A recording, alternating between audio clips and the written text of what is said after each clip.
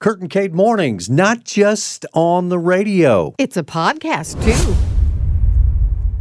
Jesus said in John chapter 15, verse 13, "Greater love has no one than this, that he lay down his life for his friends."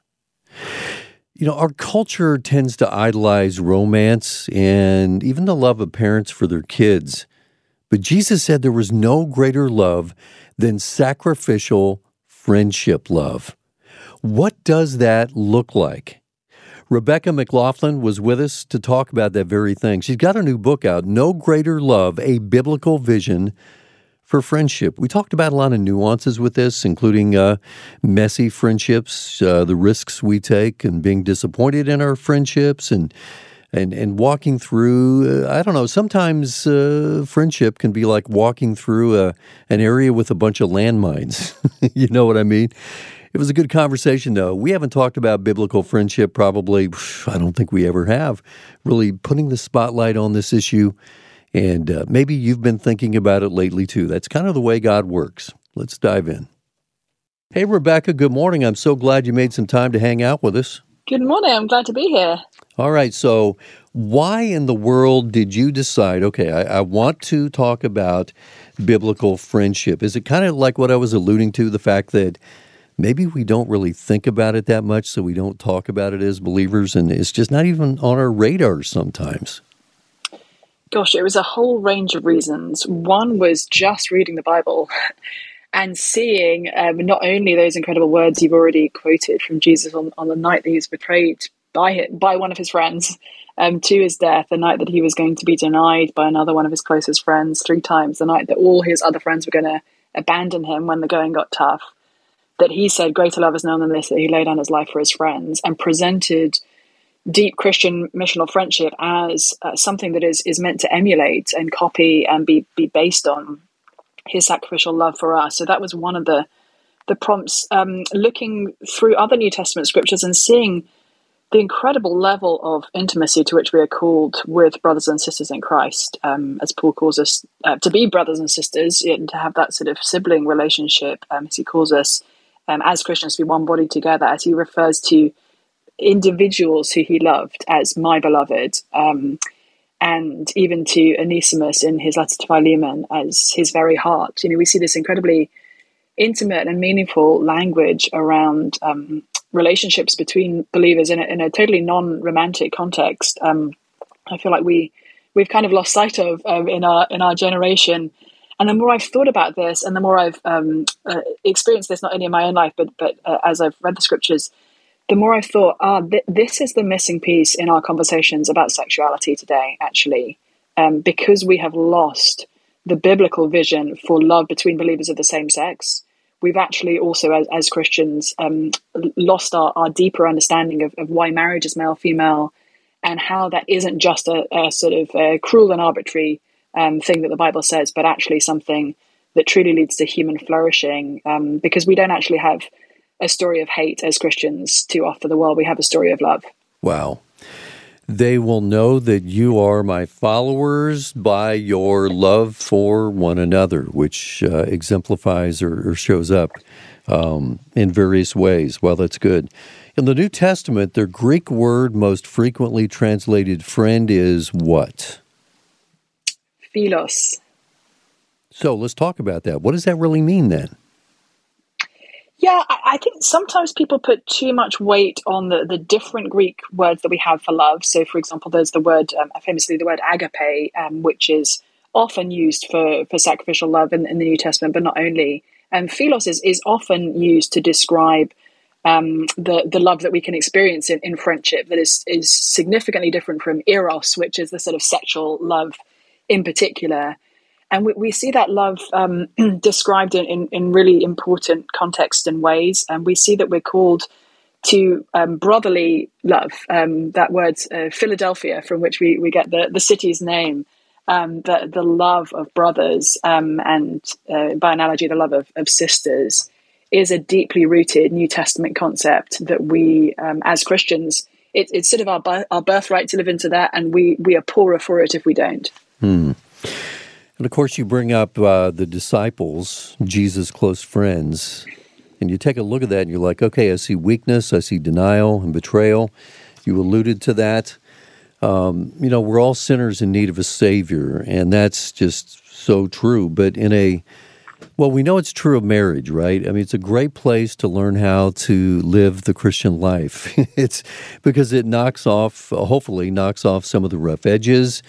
It shows us how selfish we can be, and it also gives us the opportunity to extend forgiveness and offer, our spouse grace.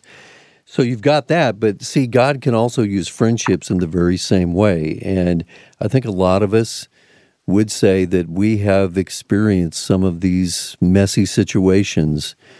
But friendships, I don't know. I'm thinking it's a mess worth making. And you're making the case for that in your book, too.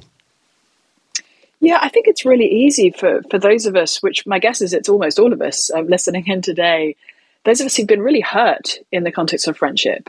It's easy for us to think, do you know what? I'm just going to pass from now on. I'm going to kind of hide my heart away from friends. It's just not worth the risk. And that's something that I think people can conclude, in middle school or high school or early adulthood. And I get it. As I say, my guess is all of us have been deeply hurt in friendship. And it's the sort of situation where the more that you have invested in a friendship, the more painful it is if things go wrong. Maybe a friend who you were really close to, it just sort of took a big step back from you. Maybe they completely disappeared from your life. Maybe they just moved. And so it was a situation where there was no kind of intention on their side, but you lost somebody who was very important in your daily rhythms or your weekly rhythms, who's just gone. And those scars and pains are real.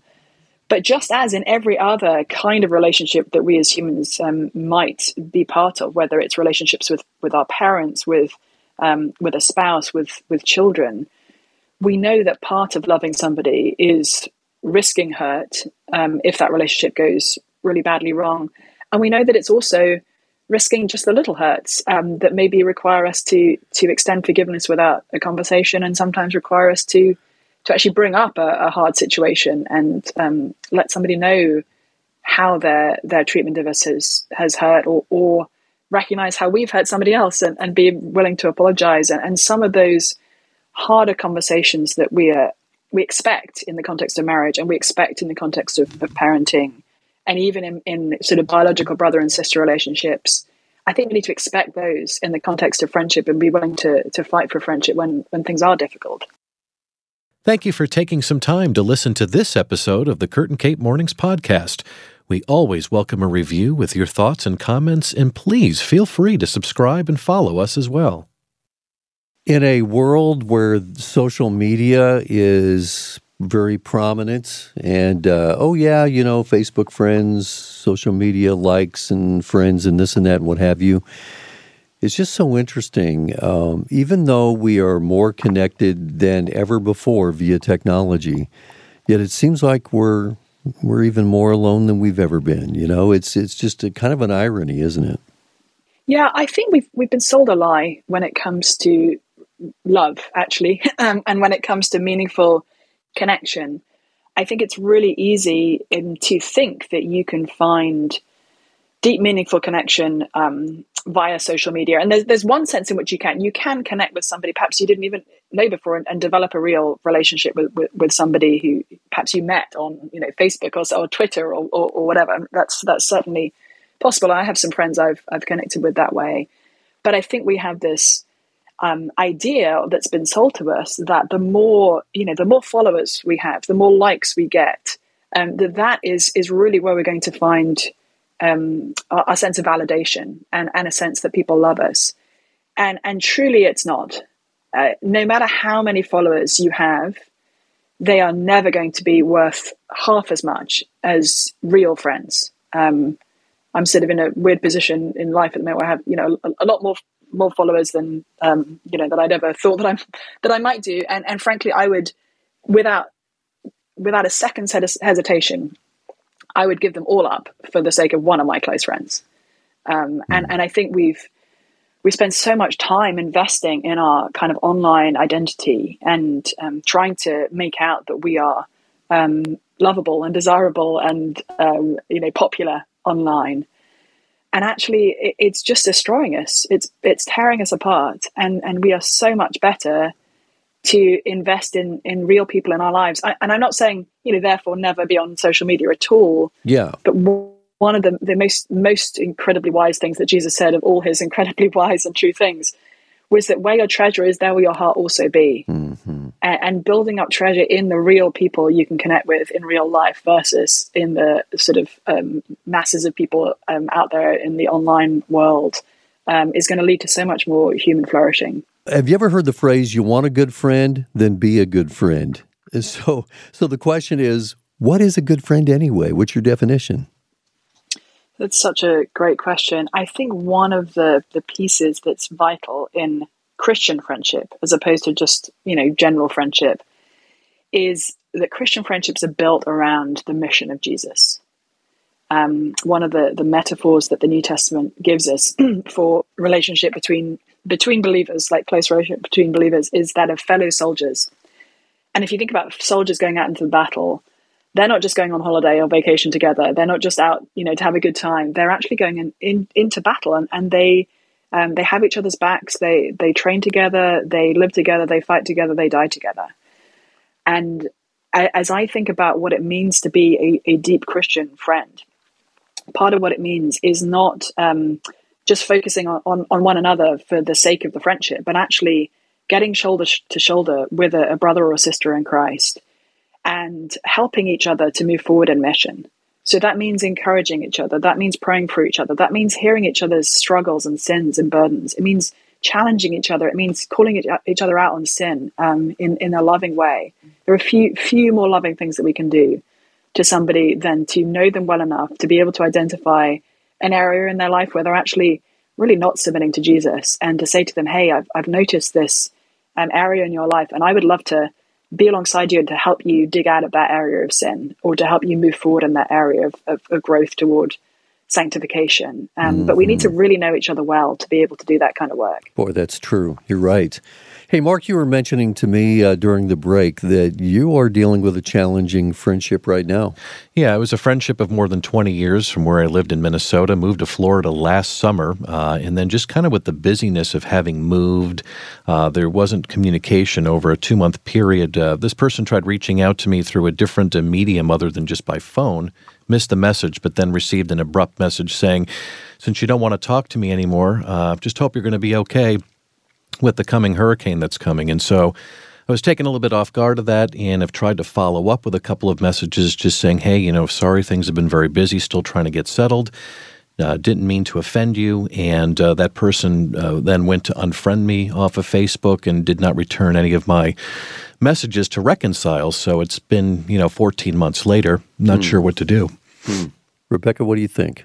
Yeah, one of the challenges of friendship is that unlike marriage, it's actually one of the inbuilt differences between marriage and friendship, is that whereas when I married my husband 16 years ago, we signed up to be married to each other for the rest of our lives, come hell or high water, as they say. And one of the differentials between marriage and friendship is that friendship has an element of freedom, actually. We are designed to be close to more than one friend. And we go into friendship with the understanding that for a variety of reasons, whether it's moving or whether it's, at times misunderstanding or difficulty, that somebody might actually choose to move away from us in friendship. And whereas there can be sin bound up in that, and I don't want to comment on your particular situation there at all. And I'd love for your friend to be able to hear you out and to reconnect with you. We also we don't have the ultimate kind of promise from friends that they will stay with us in the same kind of friend configuration. Thanks for listening to Kurt and Kate Mornings Podcast. Please take a minute to follow, subscribe, and review us. And no matter where in the world you are, you can listen to us live from 6 to 9 a.m. weekdays on the Moody Radio app.